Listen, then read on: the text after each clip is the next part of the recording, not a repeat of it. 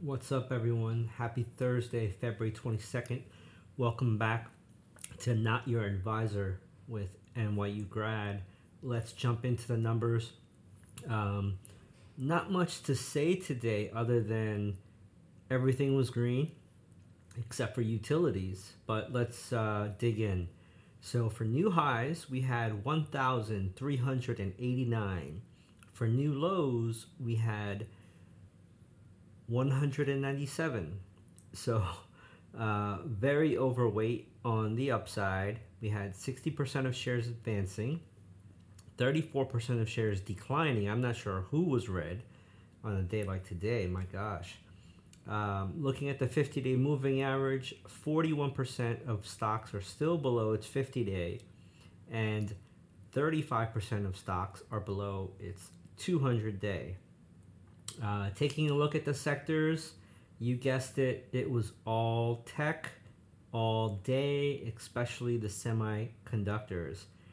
Technology was up almost 4% today. Consumer cyclical was up almost 2% today. Communication services up 1.37. Financials up 1.19. Healthcare up 1.18. Industrials up 1.12. Basic materials up 0.76. These are all percents, by the way. And utilities down 0.79. Taking a look at the kind of the heat map of the mega cap, everything was green. Okay.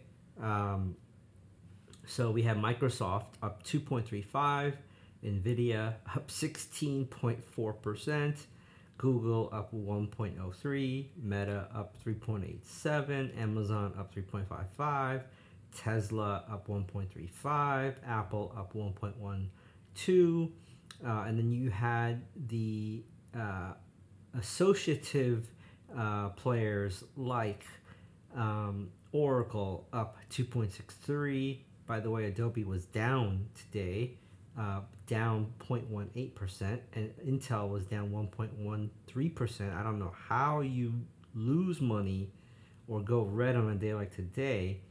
CRM was up 3.5, ServiceNow was up 2.8, Uber was up 2. All of the semiconductors were pretty much up today.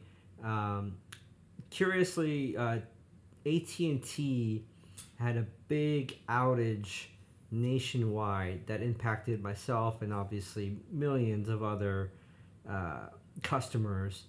But AT&T was down 2.41% on that news, I believe. But they're back running, so it wasn't that big of a deal. But if you had an emergency and you were on AT&T, you really couldn't make an emergency call. But not a big deal. So what other things I wanted to cover today?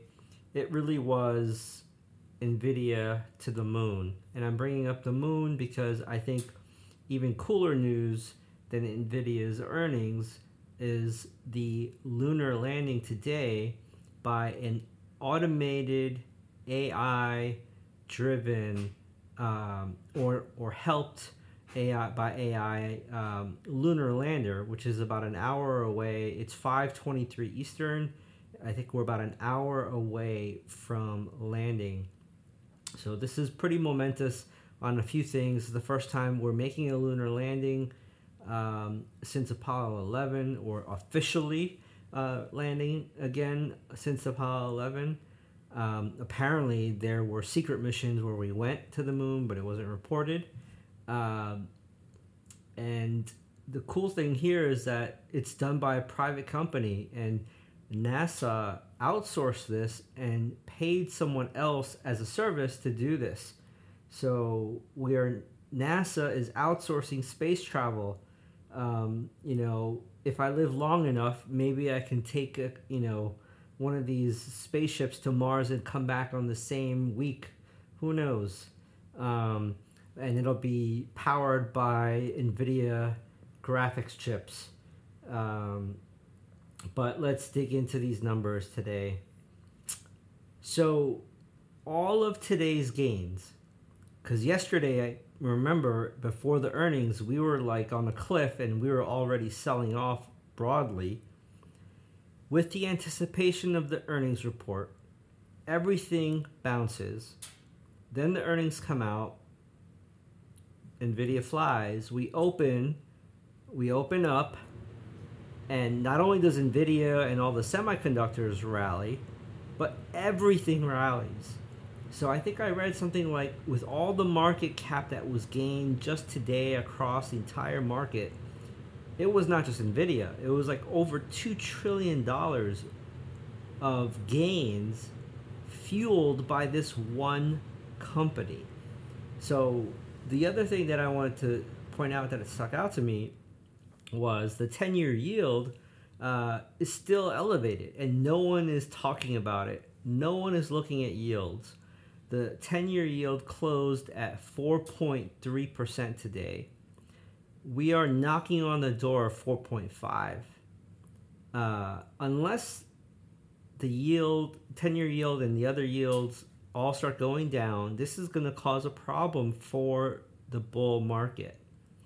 The Dow closed up 456 points. The ES futures closed up 98 points, up almost 2%. The NQ closed up 487 points, up 2.78%. And the Russell with a meager 12.9, which equates to 0.64% gain. I'm going to just go through some of these eye-popping numbers. SMCI up 32.8% for the day. 32%. YOLO is alive and well. I often have to wonder these days about the Finance Minotaur, I forget his username on Reddit, which I posted on Wall Street Bets a few days ago, where he was like, please God, please let SMCI rally so I can save at least 20 grand of my 70K YOLO bet. And then I read on Wall Street Bet that he learned his lesson, he won't do it again.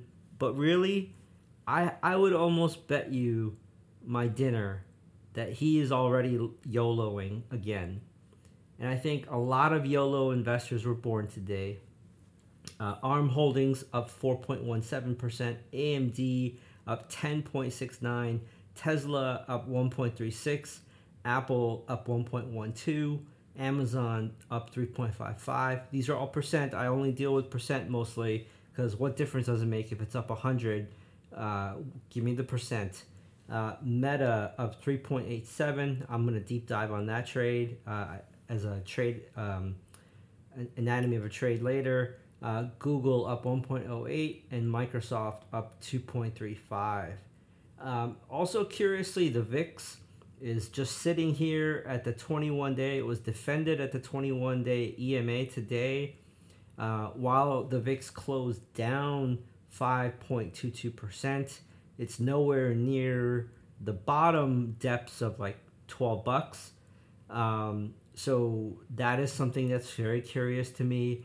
As you all know, I said whether VIX is 16, 14, 12, 10, 5, what is the difference, right? Like if gas in your area is typically $3 a gallon, but it's now 10 cents a gallon or 15 cents a gallon or 50 cents a gallon, are you going to even care? Like it's zero basically at that point. And that's my point with the VIX. It's still very cheap to get insurance on these nosebleed prices. What else? So what was weak? There were things that were weak, as I hinted. Rivian on earnings down 25%. They said in their earnings that they're only going to produce like 50,000 cars. I think I've seen 2 Rivians in the last 2 years in New York City, and it might have been the same one. I just saw twice. You have Backblaze down 10.1%, Etsy down 8.44%, Hovanian down 8.3%, the home builder. I think they reported, I don't know what they said, but the market didn't like it. I might have to listen to the K. Hovanian earnings. VinFast Autos down 3.4%. Wheaton Precious Metals down 2.8%. One of my premium subscribers had emailed me about this without giving out names. He had asked about the chart that I shared, and I'll cover that. But just in case you missed it, I said that it might be a potential entry here if wheat and precious metals can go meet the green trend line, because it bounced hard up off of that trend line and it was defended multiple times. We haven't gotten there yet, but we're getting close. But keep in mind, when you trade or invest in gold and silver, metals and mining, you can't trade it in a vacuum. You can't just say, oh, wheat and precious metal looks great, or Barrick Gold looks great, or just SLV looks great. There's so many headwinds and so much manipulation in the gold precious metals market. You also have to look at not only the company, the countries that the mines are in, you also have to look at the US dollar, yields. If US dollar and the yields are rising, that's a headwind potentially for gold and precious metals. So there's a lot involved with trading precious metals. Uranium down 2.79, GDX down 2.44. I'm suspecting that that's because rates are sticky high and the dollar was strong, and potentially everyone was selling gold type assets going all into semiconductors today. But let's keep going. So what to watch? You want to see how long this NVIDIA semiconductor move can boost this market, okay? Why are regional banks up today? Why is Affirm, the buy now, pay later, up today?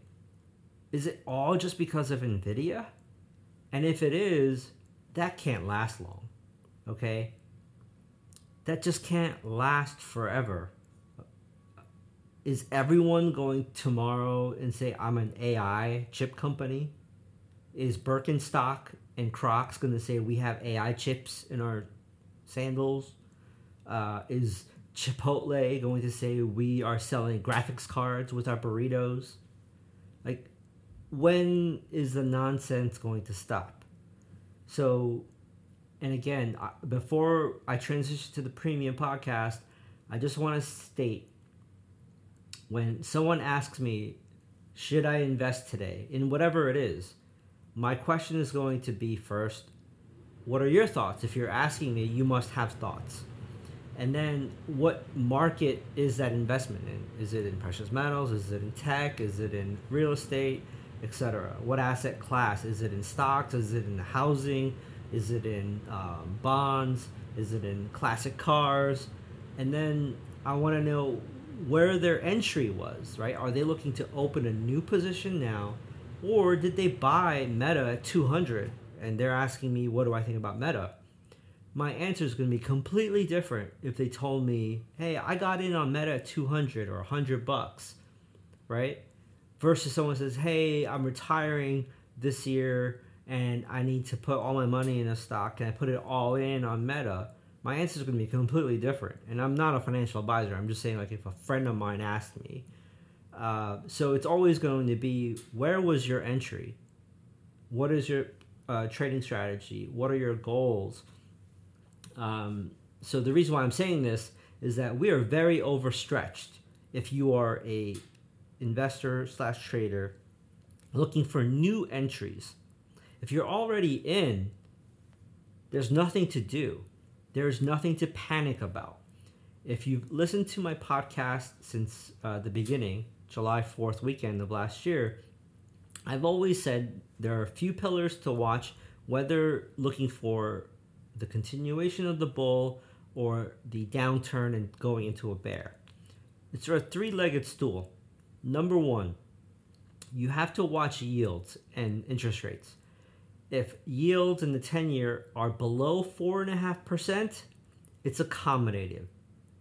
Number two, you have to watch breadth. You have to watch every day new highs versus new lows. Is there a trend change in that?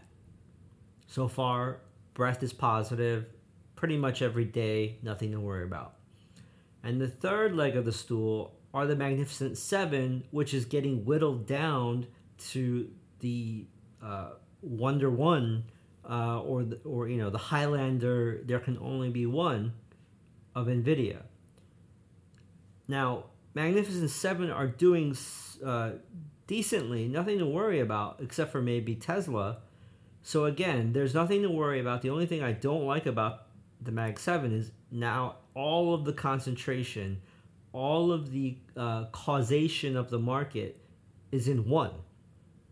And that's really dangerous. But even so, even if we lose the Magnificent Seven, because breadth is positive and yields are under 4.5, that can be accommodative for a bull market. I only need to see 2 out of those 3 things to be true to either continue the move higher, or 2 out of those 3 things to turn negative to say we're turning potentially momentum here to the other side. So with that, thank you for tuning in. If you would like to upgrade, there's only 3 more days for the discount on premium. I'll link in the show notes. But if you're not listening to this on Substack and you're listening to it on Apple or Spotify, you would just simply go to nyugrad.substack.com/lunar, LUNAR. I'll see you all after the Friday session. Premium members, please stay on. All right, I have some charts to go through today with everyone. It's not going to be as long as yesterday or the day before, but let's get into this. I want to first touch base on the SPY-VIX ratio chart. I brought this up a few times now. If you take a look at the show notes, I'll have the screenshot for you. I want to pose a question. It's rhetorical, obviously, since I'm talking to the mic. And I talked about this in the first part of the podcast. It's really about when you got in, right? So if you were in an NVIDIA at $100 or $50, whether we continue higher or go a little lower, like when we lose 20% from here, it shouldn't matter to you, right? Like you're still on that profit train. But why I'm bringing this up on the SPY-VIX ratio chart is you have to be careful to play some defense. It's not the time to go full hog, opening a new position, mortgaging the house to go all in on semiconductors and SMCI and NVIDIA. Because the SPY-VIX ratio right now is at 349. The trend line, if we were to go higher to kiss it, is at like 450-ish. So what would we need to get there? We would need the VIX to continue to go to 0, or a combination of the VIX staying low and the S&P soaring. The reason why I'm so cautious here is if you have a lot of long positions and you're already in profit and you're retiring in the next few years, this SPY-VIX ratio chart has only touched the trend line, the green trend line, 3 times since the dot-com boom bust. Every time it's touched it, it has went all the way down to 25. All the way. So with one exception, the 2016 touch, it went down to like, I don't know, what was it, like 38, 40? But it was close. So you want to be very careful here. Everyone is telling me this is the beginning of a new bull market like 1995. Not the dot-com bust, the dot-com boom, like the beginning of like Amazon and Google and Netscape, Pets.com, compact computers, gateway computers, like that part of it. You want to be very careful here when everyone is on one side of the boat, because your gains are now your gains. Whether you take credit for them or not, they're yours. It's just really, really nosebleed levels right now. So just be on the defensive. Don't go all in and leverage yourself here. With that said, I'm going to segue into Meta. As you know, I've been trying to get into Meta, and I'm not sure if I'm overcompensating for my dislike for this company. And I made a lot of money on Facebook when it was Facebook, but I kind of shunned the company because I hate these ads and I hate the company for what they stand for, so I didn't trade them forever. But now, I'm just looking at totally analytically, and there is a very nice balance area that formed since February. And the range is like 450 to, as you know, like 489. And we're trying to break out, and I'm trying to play the breakout according to my rules of tight risk management, playing the edges, trying to get into the initiative move before it moves. So I tried, last week was it? I failed, but it was fine because I got stopped out and it went all the way past 470, which is the high volume node. I tried again today, and I got stopped out again. And that's fine. And I'll go through that trade. So we broke out of the range again. We hit 489.99. And rather than just buying, at the bid, I waited till the afternoon. Sure enough, it started to fall. It broke through the range again, but it got defended twice. So I was like, okay, maybe this is it. Maybe we're going to start exiting out of the range. I got in at 488 and 80 cents. It went up to 489.40, and then it started to come back, and then it hit my stop loss. It went back into the range. It went all the way down to my stop loss of 487.6. Very tight. That's a very, very tight stop loss. I think I lost like $40. But the reason why I'm so tight with my stop losses is because we're so overbought. I'd rather lose that $40 to $60 on that trade than hold this back to 450. And I'd rather just wait for it to break out of the range again at like 488 again. Like, I am not joking around. I'm not gonna hold trades overnight that can go against me at this point because we're very late stage in this game. For all we know, tomorrow another bank could fail, or the Fed might say, oh, because of this and that, we need to raise rates. And then bang, like